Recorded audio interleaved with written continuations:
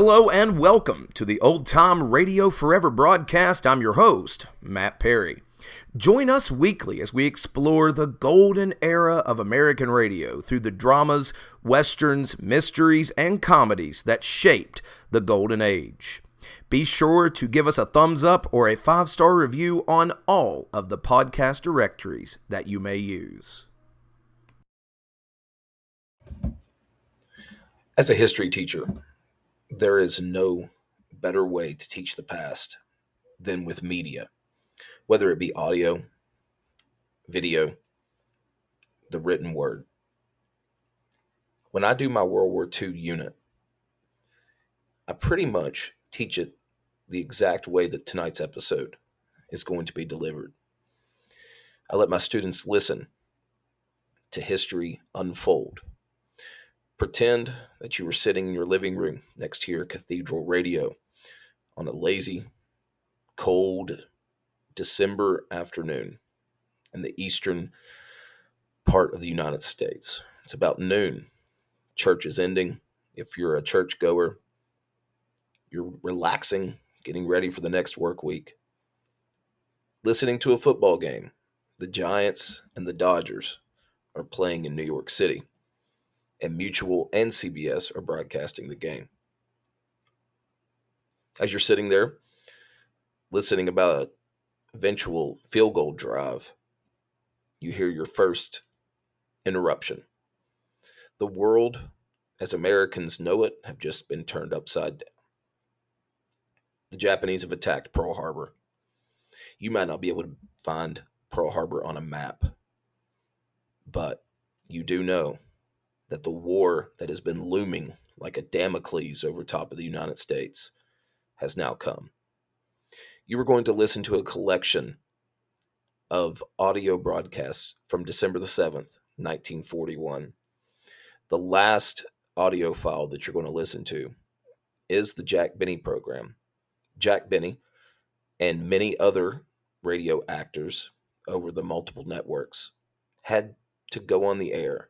The old showbiz saying, the show must go on. And they had to try and entertain a shocked nation. So I give to you history as it occurred, nearing the anniversary of the attack. December the 7th, 1941, on Old Time Radio Forever. The World Today. The Columbia Broadcasting System now presents a summary of all the important news in the world today. Reports from CBS correspondents by Transatlantic and Trans-Pacific Shortwave Radio, and the latest developments as received by Columbia's newsroom here in New York. Tonight, John Daly will call in Bob Trout from London, Ford Wilkins from Manila, and Albert Warner from our own national capital, Washington. And now first, John Daly. The Far East situation and the war in Russia and Libya topped the news tonight. And first, the story of the fighting in Europe and Africa before going to the Philippines and our own capital for reports on the crisis in Japanese-American relations.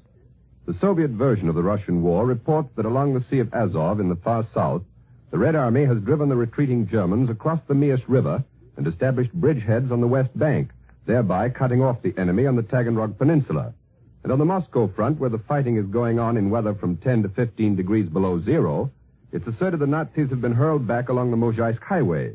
The invaders are now more the victims of cold than of bullets, according to the Russians, who refer to the weather as our December frost. But in the Tula sector, south of the capital, the Russians admit a new German breakthrough, creating a critical situation in that zone. The latest Soviet official communique is vague, however. But Axis reports assert that 1.5 million men are now driving on the capital, and there's some evidence that Moscow is being attacked from the air as well. At Berlin, it's declared the great Russian drive in the south has been stopped, and it's asserted, contrary to the Soviet version, that the Germans are making progress in the Mozhaisk sector of the Moscow front. New severe fighting in Libya was reported by the German High Command today, and a Rome communique describes heavy fighting in the desert around Bir el Gobi. Details, however, are scant. That's the Libyan story as reported by the Axis.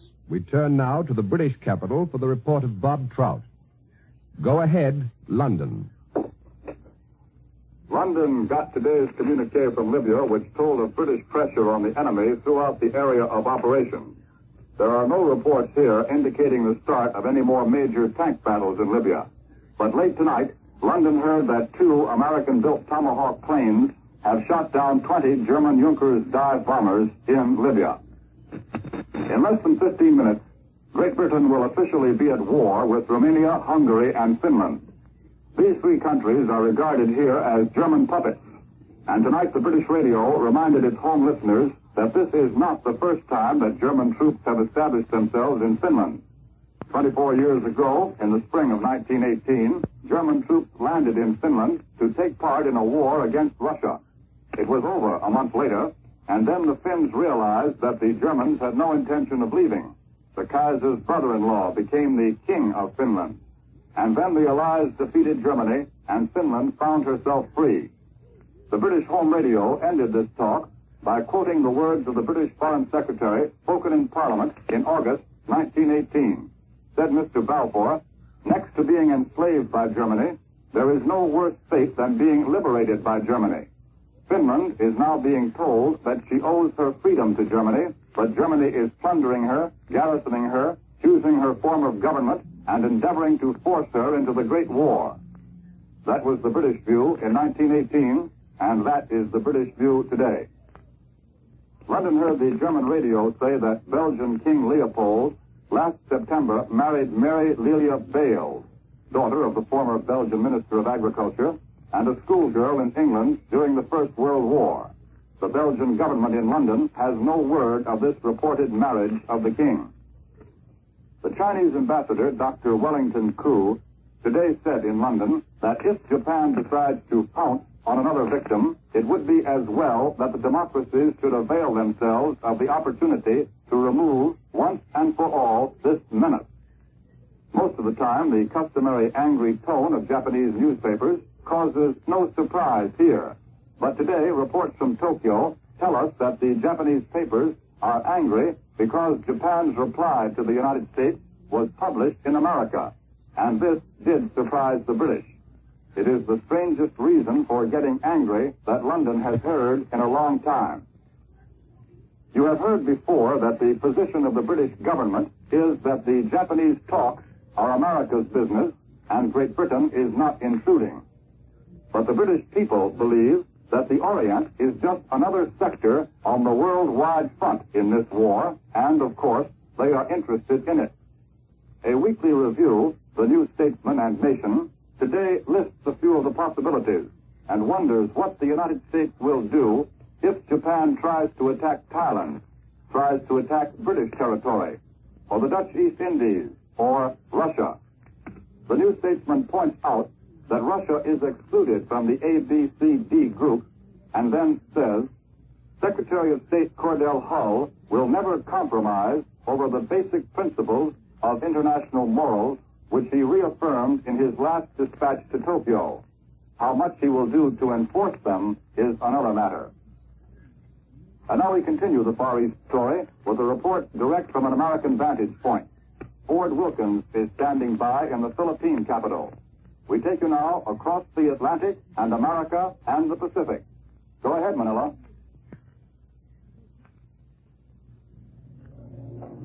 This is Manila. I am reporting to you this morning from the center of a circle of tension extending roughly 1,500 to 2,000 miles in every direction. Preparations for war in this area have reached a new high level. In Singapore, where the British Eastern Fleet is based, we hear that all naval personnel has been recalled to ships. Royal Air Force pilots and men have been ordered to barracks and hangars. Army forces are under similar orders. Singapore has been on emergency status by order of the governor for several days. Mobilization of volunteers has just been completed. An urgent government decree prohibits non-Britishers from leaving the country without special permission. This resulted in stopping a Thai ship about to sail for Bangkok with 20 Japanese aboard. 4 Japanese newspapermen were ordered ashore. The reason for this move has not officially been made clear. At Bangkok, plans for removal of the capital of Thailand to an unspecified location in event of war were announced by the Ministry of the Interior. Simultaneously, the Premier took occasion to announce Thai had concluded no secret pacts with any foreign power. At Batavia, capital of Java and government center for the Dutch East Indies, official last-minute preparations for war had been made. Police reserves had been mustered into service. The fleet is at full wartime strength. Australia is in a state of excitement. At Melbourne, one correspondent cabled the country was on the brink of war with Japan. The Australian War Cabinet adjourned and was suddenly recalled on information indicating further deterioration of the Far East political picture. All military leaves have been canceled. Here in the Philippines, the Commonwealth government is rushing plans to cope with an emergency.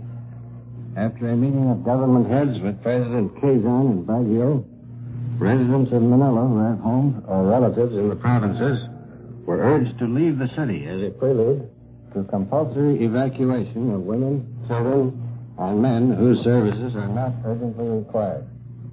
There is a suggestion of closing the schools. The United States military and naval forces have issued no emergency orders, but they are in a state of constant preparation. In Shanghai, key Axis officials are reported to be conferring with Captain Fritz Wiedemann, German Consul General from Tientsin, lately of San Francisco. Britishers and Americans there and in Hong Kong have been advised to leave. This is Ford Wilkins in Manila, returning you now to CBS in New York.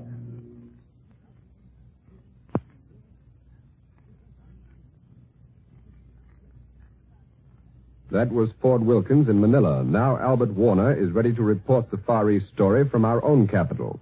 We take you now to Washington. Against the dark counter-moves of military preparation in the Far East, Washington maintained a grim silence today. White House and State Department waited for the reply which Japan is yet to make to Mr. Hull's note setting forth basic principles for a Far Eastern settlement.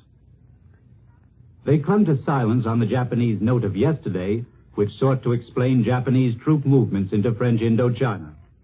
But Tokyo's soft answer had not turned away American suspicion. Washington is not convinced that the troop movements were exaggerated or that they were not bent on new aggression. But several senators read into the Japanese delay a hopeful sign. I have had the view all along, said Senator George, that the Japanese do not want to force the issue. Maxim Litvinov, the new Russian ambassador, arrives here by plane tomorrow. He landed in San Francisco today, voicing thanks for American aid in the Russian fight against Hitler. Russia has not been represented in these Far Eastern discussions. To be sure, they have been centered upon South Asia, and perhaps also Russia would prefer not to do anything which might promote its bickering with Japan. But the Soviet has a vital interest at stake. There is no outburst of statements here on the British declaration of war on Finland. It was expected. The Secretaries of State and War have several times vainly urged Finland to rest upon the recovery of its lost territory. There is a report that the United States will take over Finnish ships in American waters. Finnish Minister Prokope tells us he has not been so notified yet. In his annual report, Secretary of the Navy Knox declares tonight that the United States has become the greatest naval power in the world. But he said we must arm against any possible combination of powers against us. The Secretary reports 325 new ships commissioned, 2,059 new airplanes acquired, about 700 vessels under construction, a chain of new ocean bases developed, and personnel increased by 115,000 officers and men. Air bases in the Alaska and Aleutian Islands and elsewhere in the Pacific have a strategic importance which is obvious, Secretary Knox declared, perhaps with an eye on Japan. But Knox is a man who believes in keeping military secrets. Thus, though he discloses that the entire stock of fuel oil in Hawaii will be eventually stored underground, the 4 pages of his report, which deal with the American islands of Samoa and Guam in the far Pacific, read like a sociological survey. You learn about hurricanes, education, and banana production. And near the end, you will see a sentence. It says that economic conditions on the islands have improved due to money being spent on federal projects. That is the one small hint of new American striking power at one point only 1,500 miles from Japan. More labor trouble crops up. The Independent Welders Union says 75,000 men who hold key jobs in the defense program will strike in shipyards next Tuesday, unless the AFL stops interfering with this union. For other news on the labor situation, I return you now to New York.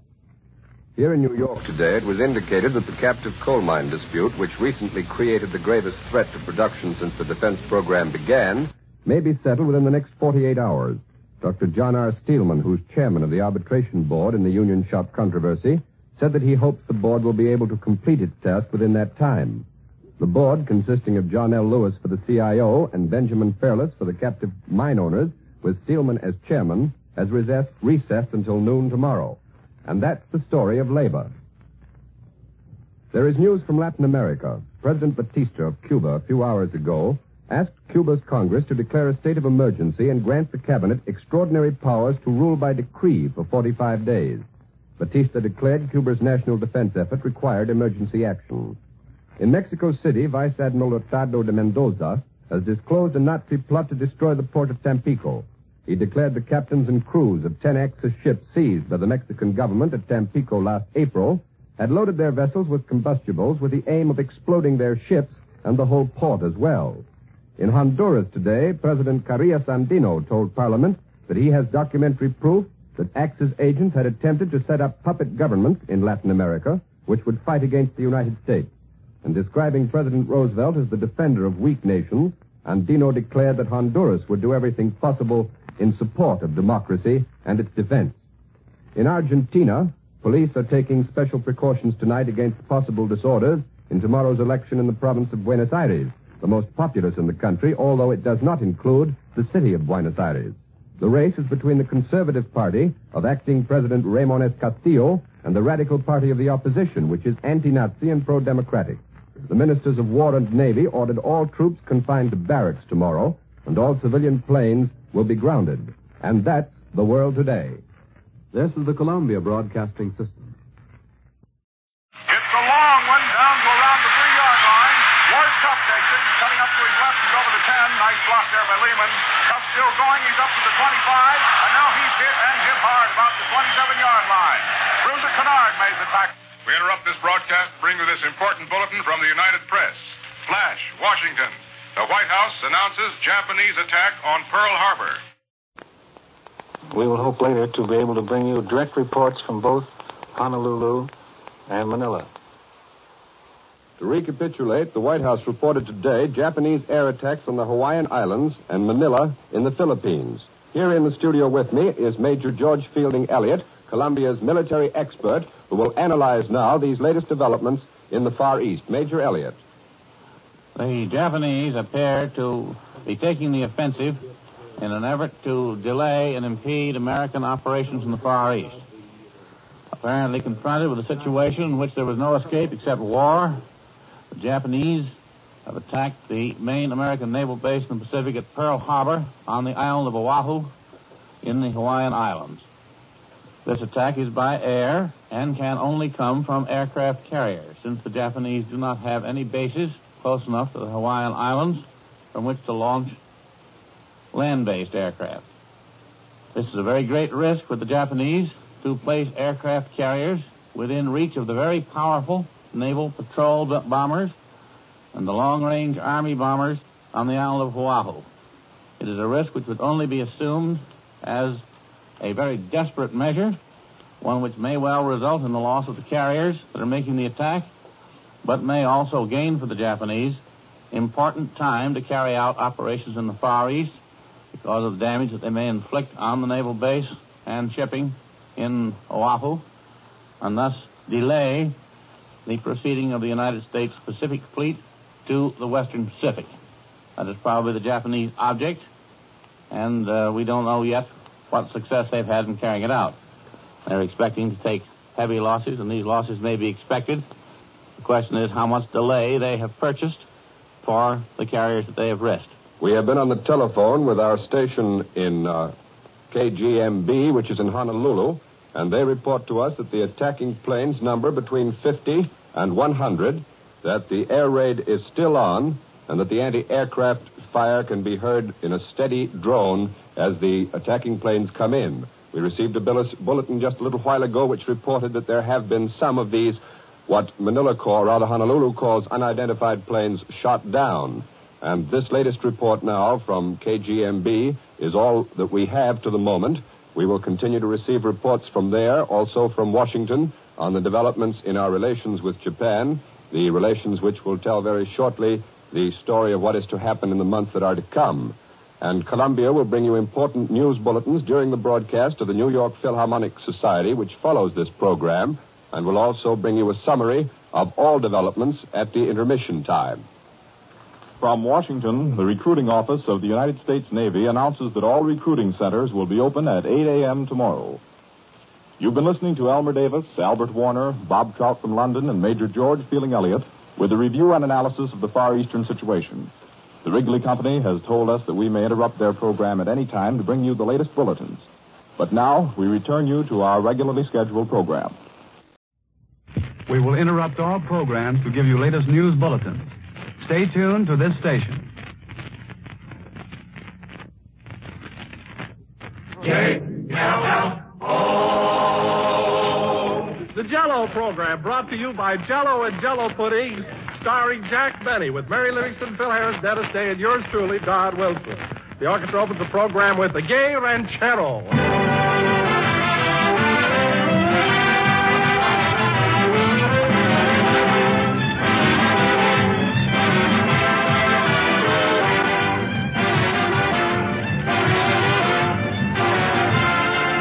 Convenient way to buy Jell-O, ladies and gentlemen, is to get several packages at a time and use them as you want them. And with the new Jell-O, you can do this without any fear that your supply of Jell-O will lose flavor and freshness as it stands on the pantry shelf.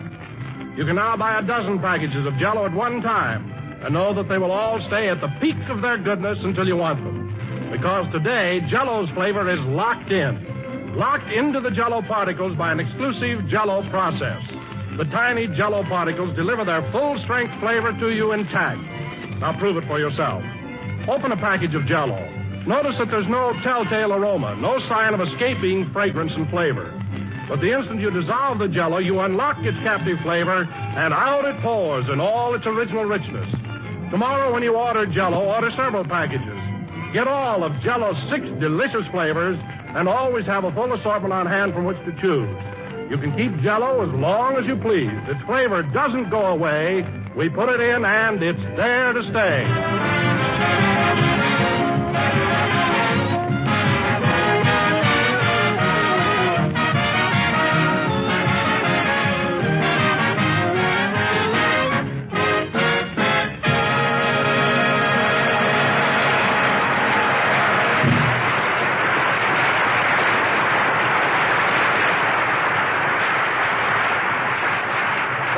The Gay Ranchero, played by the orchestra.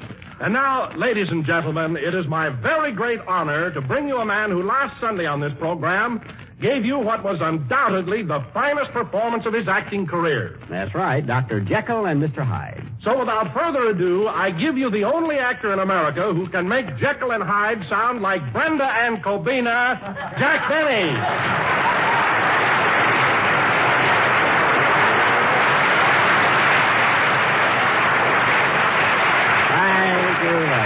Hello again, this is Jack Benny talking, and Don, that may be your idea of a funny introduction. But to ridicule my performance of last Sunday, which everyone hailed as a dramatic nugget, that really burns me up. Now, take it easy, Jack. I thought you played the part well enough, but I happened to see the picture, and I didn't think you were as good as Spencer Tracy. Oh, you didn't? No. Well, Don, let me ask you something. Who signs your check every week? Spencer Tracy or the Benny Goose that lays the golden egg? Take that as my thought for today. But, Jack, you don't seem to understand. Oh, no. When Spencer Tracy played the part, there was a decided difference between both characters. But when you did it, I couldn't tell your Jekyll from your Hyde. Well, you can't tell your stomach from an igloo. So what do you know about it? fine pal you turned out to be. Now, Jack. And don't call me Jack. From now on, you will please address me as Mr. Benny, and I'll call you Mr. Wilson. Is that clear? Oh, I think you're being very childish about the whole matter. Absolutely childish. Don't try to bring my age down. Flattery won't help. Remember that, Mr. Wilson. Mr. Wilson? Who's Mr. Wilson? That hulk over yonder. Listen, Mary, you witnessed my performance last week. What did you think of it? Well, personally, I thought you were very good as Georgie Jessel.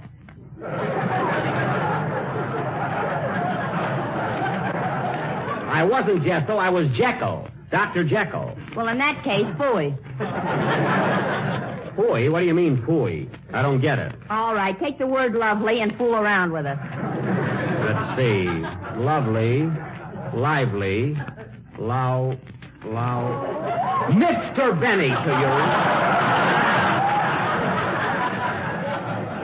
And let me remind you and Mr. Wilson of something that you both may have forgotten. When I switched from Dr. Jekyll to that horrible Mr. Hyde and that gruesome look came over my face, women in the audience screamed. One of them even fainted. Well, it won't happen today. They caught that mouse. Oh, then I guess I can take these bicycle clips off my pants.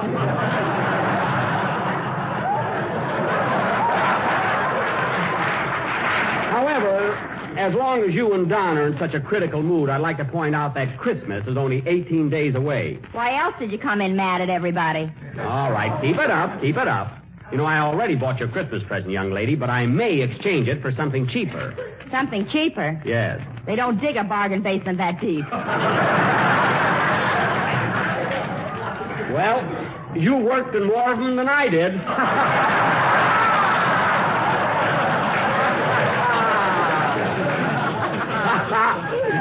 I can go along with a ouch. You do that once more, Miss Livingston. There'll be a... Oh, hello, Dennis. Oh, Mr. Benny. Gee, was that a performance you gave last week? Was that a performance?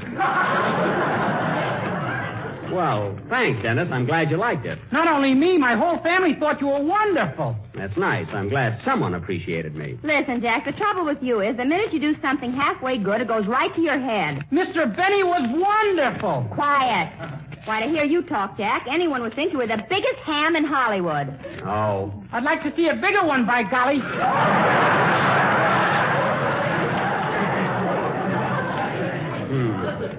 Well, thanks, Dennis. You tried. Anyway, you thought I was good. Oh, marvelous. What a performance. Well, look, kid. I'm making out my Christmas list today, so before singing your song, how about throwing out a few hints?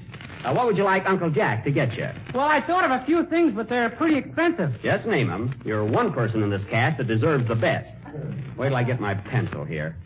Now, what do you want, Dennis? Well, I'd like to have a nice gray suit with a pinstripe. Okay. One gray suit with pinstripe. Anything else? Well, I'd love to have a grand piano to practice my songs on. Okay. One grand piano. Are you sure you got lead in that pencil, Mr. Benny?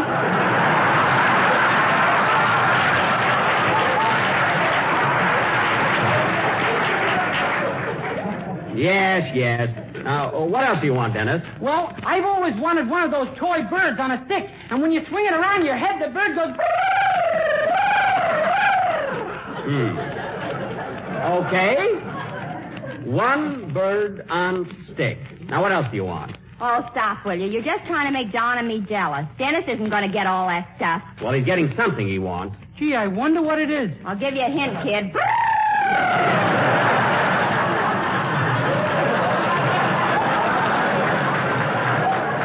Don't spoil the surprise, for heaven's sake. Now, go ahead with your song, Dennis. Okay. Hold it a minute. Come in. Mr. Benny? Yes? I want to congratulate you on your performance as Mr. Hyde last week. I was so frightened, my hair stood on end.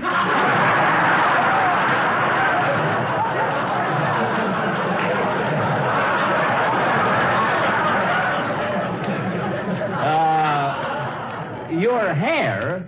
What hair? Right there. Stand up, Herman. Oh, get out of here. Herman. Well, I suppose if you only got one hair, you might as well have a name for it. Sing, Dennis.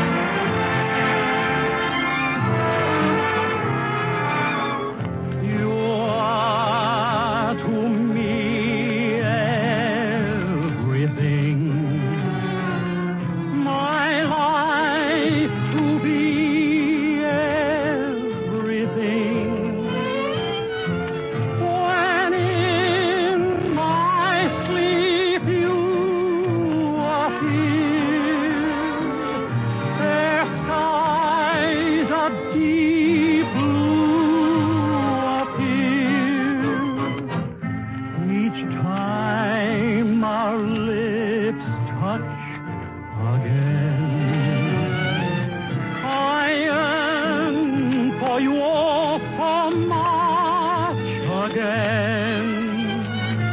You are my favorite star, my heaven in heaven above. You are everything I love. The breathless hush of evening that trembles on the brink of a lovely song. You are the angel glow that lights a star, the dearest things I know. Ladies and gentlemen, a special announcement. The entire regular personnel of the sheriff's and police office has been placed on a 2-platoon basis with 12-hour shift. All auxiliary personnel has been directed to stand by for emergency service instructions. The regular county defense program is functioning in an orderly manner, and citizens are urged to remain calm and avoid all unnecessary confusion because of hysteria. Citizen volunteers are asked to go quietly to their nearest police or fire stations and offer their services if they wish to help. There is no immediate cause for alarm, and coolness will accomplish more than anything else.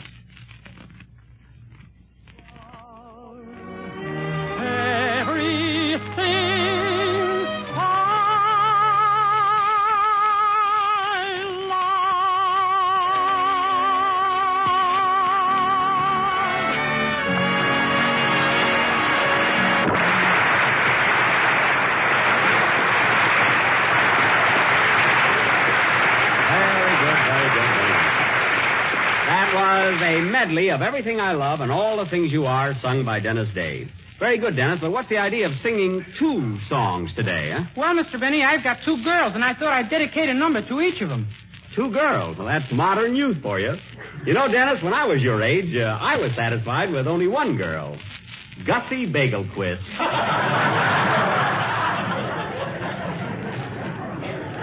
Gussie was a dream, yeah. Is that the girl you sued because she cut you with her buck teeth? I never sued her. I just told her to get a brace on. Anyway, I was talking to Dennis. Whatever happened to your girl, Mr. Benny? Gussie?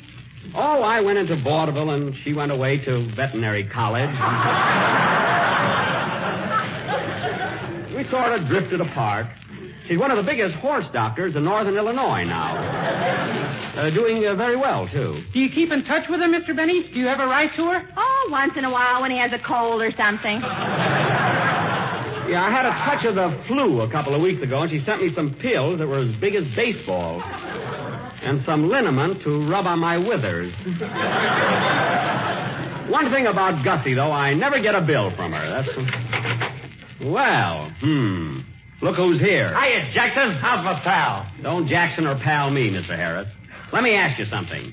Did you or did you not go into the Brown Derby after last Sunday's show and tell people that my acting was putrid? Last Sunday? Maybe I did. I say that lots of times. Well, you did. You told everybody at your table that I was very bad as Jekyll and Hyde. How do you know? Because I've got a waiter there that spies for me. Naturally, you couldn't tip a waiter just for waiting on you. Mary, that's a little arrangement between Andre and me. Yeah, I should have known that waiter was a spy. His mustache fell in my soup. He wearing a false mustache? I told him not to overdo it. Anyway, Phil, you did run down my performance. Yeah, but I changed my mind about that. You know, I met one of the greatest dramatic actors in this town last night, and he said you were great. Orson thought you were terrific. Who, Orson Welles? No, Orson Buggy. Ain't that a Lou?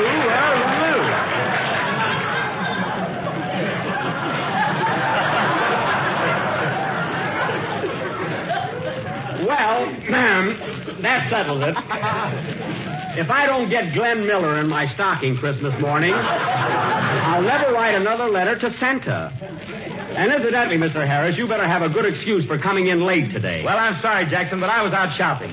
Say, Mary, you know what I'm getting Alice for Christmas this year? No, what? A roaster. A roaster, say. You know, for the oven.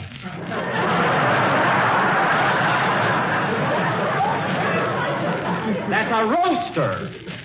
Buys his wife a roaster for Christmas and calls it a roadster. All right, I'll put wheels on it. That's a Sharpie, eh, Jackson? It's a Sharpie, eh, Jackson? Sharpie. And don't call me Jackson. I'm Mr. Benny to you and to everybody else on this program except Dennis. You mean I can call you Jack? Yes, until I make up with the others. What burns me up, I worked my head off on that play last week and did a swell job. You sure did, Jack. And this little episode just shows me who my friends are. That's telling them, Jack. After all, I had to follow a pretty good actor in that part, Spencer Tracy.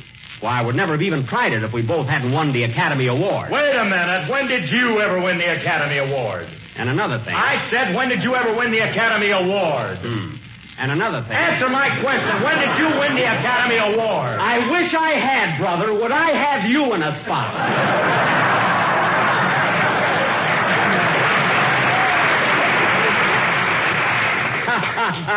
I guess that takes care of you. You said it, Jackie. Look, Dennis, just Jack, not Jackie.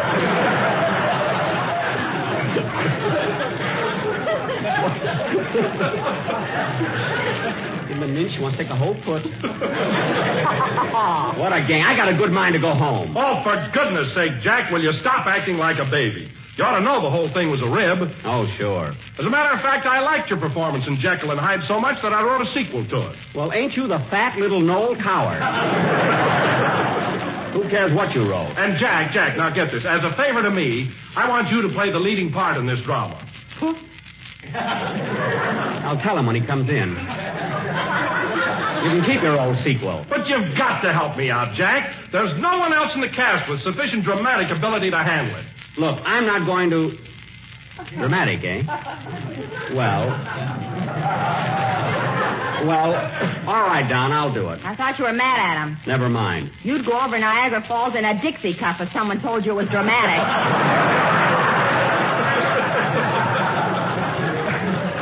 What's dramatic about a Dixie cup?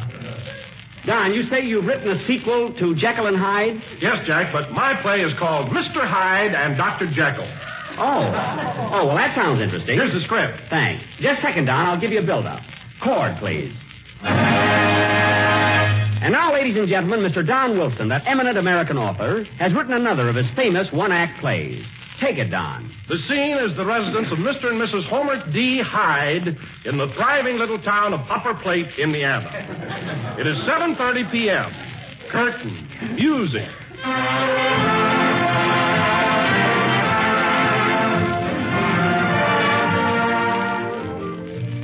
Oh, dear, it's 7:30 and Homer isn't home yet. I wonder if his horse and buggy broke down. Gee, I hope it isn't one of his moods. Ah, here he comes now.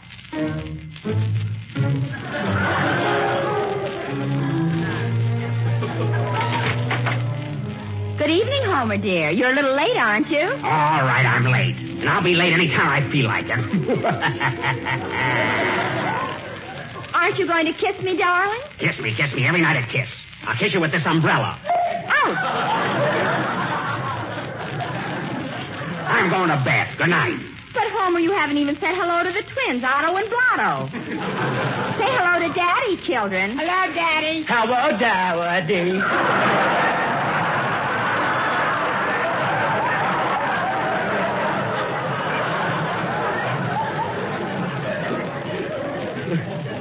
Oh, shut up. Oh, shut one more peep out of you kids, and I'll kick your teeth out as soon as they grow in. I'm going to bed now. But, Homer, darling, you haven't had your dinner yet. Dinner, every night dinner. I don't want any dinner. But, Homer, dear, at least have some dessert. What kind of dessert? I won't tell you, but I'm sure you like it. Here, have a dish. Very well. I'll try it. But if I eat it and decide I don't like it, someone will be dead. Murdered.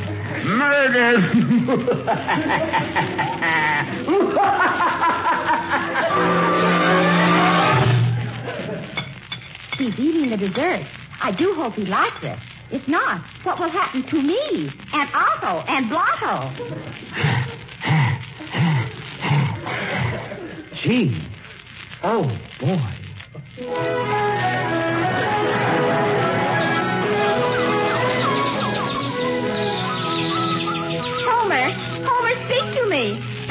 me. Oh, my darling. That tasted so good. What is the name of that tempting and economical dessert with the new locked-in process?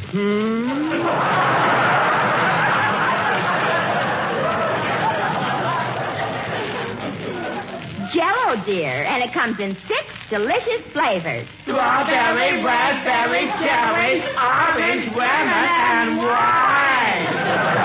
My sons, at last I love you.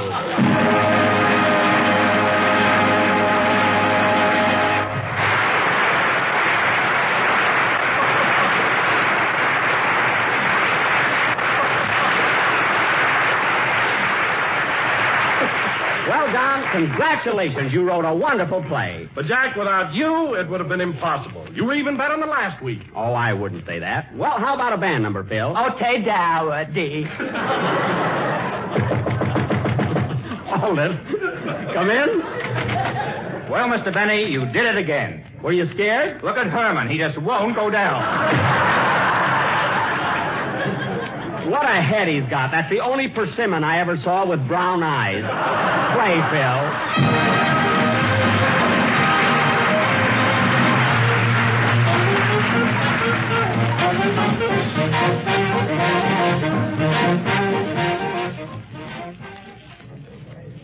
Another war bulletin. Shanghai. The Japanese took over the American Shanghai Power and Light Company this morning. A bulletin from New York. The Japanese news agency broadcast tonight the Japanese Foreign Minister, Shigenori Togo, summoned U.S. Ambassador Joseph C. Grew and handed to him Japan's reply to Secretary of State Cordell Hull's terms for peace in the Pacific. This news came hours after the bombing of Honolulu. We return you now to Hollywood.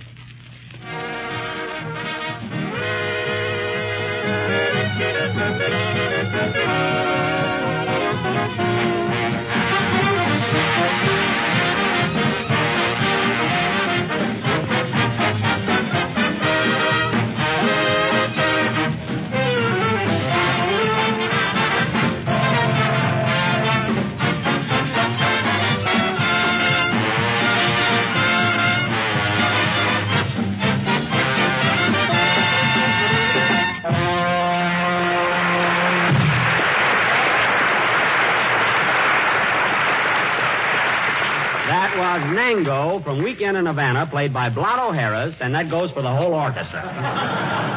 And now, ladies and gentlemen, I would like to announce that next week is a special attraction. Gee, Mr. Benny, I can't get over the way you played Mr. Hyde just now. Was that a performance? It thrilled you, eh, Dennis? I'll say. That crazy laugh just sent shivers right through me. Well. The kid's right, Jackson. How'd you ever learn to do that? Well, Phil, you just have to get into the mood and feel it. You have to imagine that you're a raving maniac. When was the first time you ever did that crazy laugh, Jack? Last year at Santa Anita, he lost 3 races in a row. Never mind. When they caught him, he was chewing down the grandstand like a beaver. Well, you'd be mad, too. So let's forget it. Now, as I started to announce, ladies and gentlemen, next week is a special attraction. You know, Mr. Benny, I'd like to learn how to do that laugh so I can scare my girlfriend. Oh, it's easy, Dennis. Gee, I wish you'd show me how to do it, Mr. Benny. Oh, I don't Come on, Jackson, do that laugh for us again. Well, look, Dennis, here's the way you do it. You've got to screw up your face and get it all distorted. Then you rip open your tie and shirt. Well, don't you have to muss up your hair a little? My hair? You know, those 3 Hermans. That's not important. Anyway, Dennis, once you're in this mood, you read a menacing line and then laugh. Now, get this. I'm going out for a walk now. A nice, long walk. And when I come back, someone will be dead. Murdered. Murdered. Ooh. What's the matter, Jack? My jaw slipped out of place. Look at it. His what? His jaw slipped out of place. Get a doctor. Hurry up. What a performance! Don't say they're looking at me. Call my doctor. Dusty Bagelquist, Waukegan 8362. Not her. Just hold your tongue. Now, take it easy, Jack. Take it easy. Oh, it hurts. Just hold still, Jack, and I'll snap your jaw back in place. All right, hurry up, John. Now, brace yourself. Okay.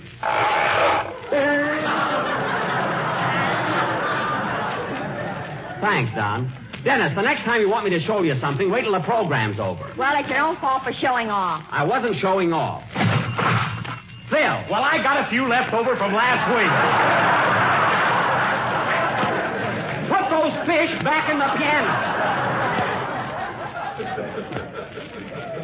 And now, ladies and gentlemen, as I started to announce before I dislocated my jaw, next week as a special attraction, the Benny Stock Company is going to present... Oh, now what?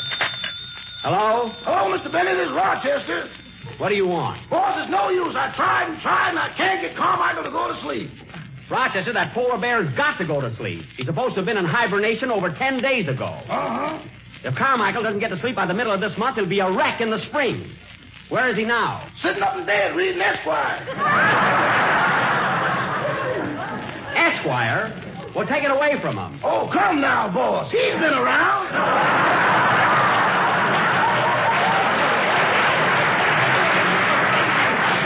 I mean, he's got to get to sleep. Now, Rochester, use a little psychology on him.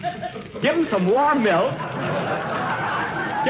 Give him some warm milk, put on his pajamas, and brush his teeth. Would you mind repeating that slowly, please? I said give him some warm milk. Uh-huh. Put on his pajamas. Uh-huh. And brush his teeth. Uh-uh. Rochester, what are you afraid of? That bear is as gentle as a lamb. He wouldn't bite you. He wouldn't, eh? No. Then why am I the largest single user of Band-Aids in the USA? Rochester, listen, Carmichael doesn't hate you. He likes you. He likes everybody. Then what happened to the gas man? Nothing happened to the gas man. Carmichael doesn't eat people. You ought to see that letter he wrote Santa Claus. What letter? Dear Santa, please send a fat boy to read the meter.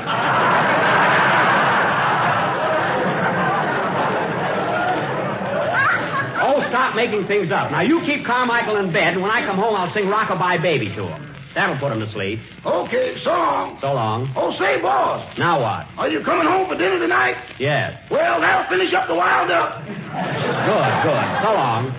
I gotta get that bear to sleep before Christmas, or he'll want a present. Play, Phil. Ooh, my jaw.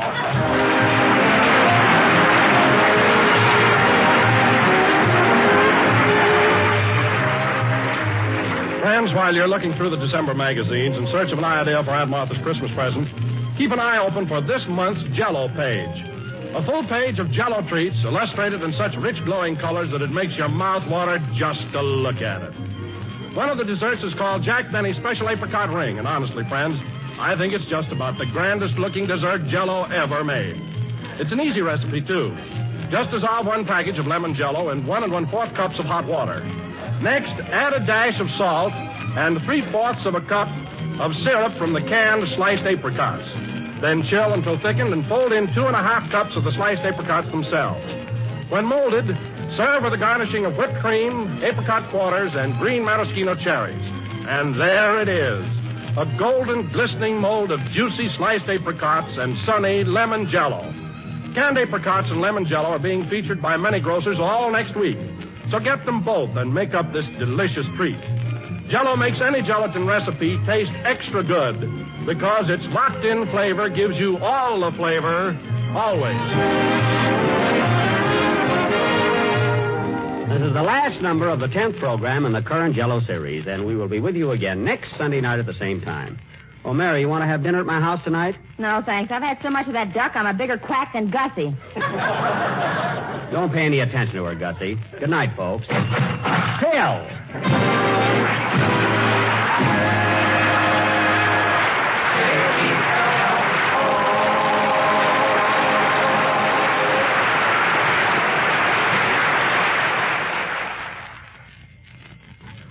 Tomorrow, when you visit your grocer's, look at the shelf where you always see those familiar packages of Jell-O.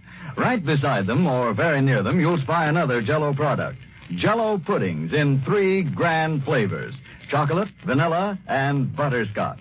You might try Jell-O butterscotch pudding. It's as smooth as cream and simply full of rich, golden butterscotch flavor. A pudding that your whole family will want to enjoy again and again. So when you order Jell-O, order Jell-O puddings, too.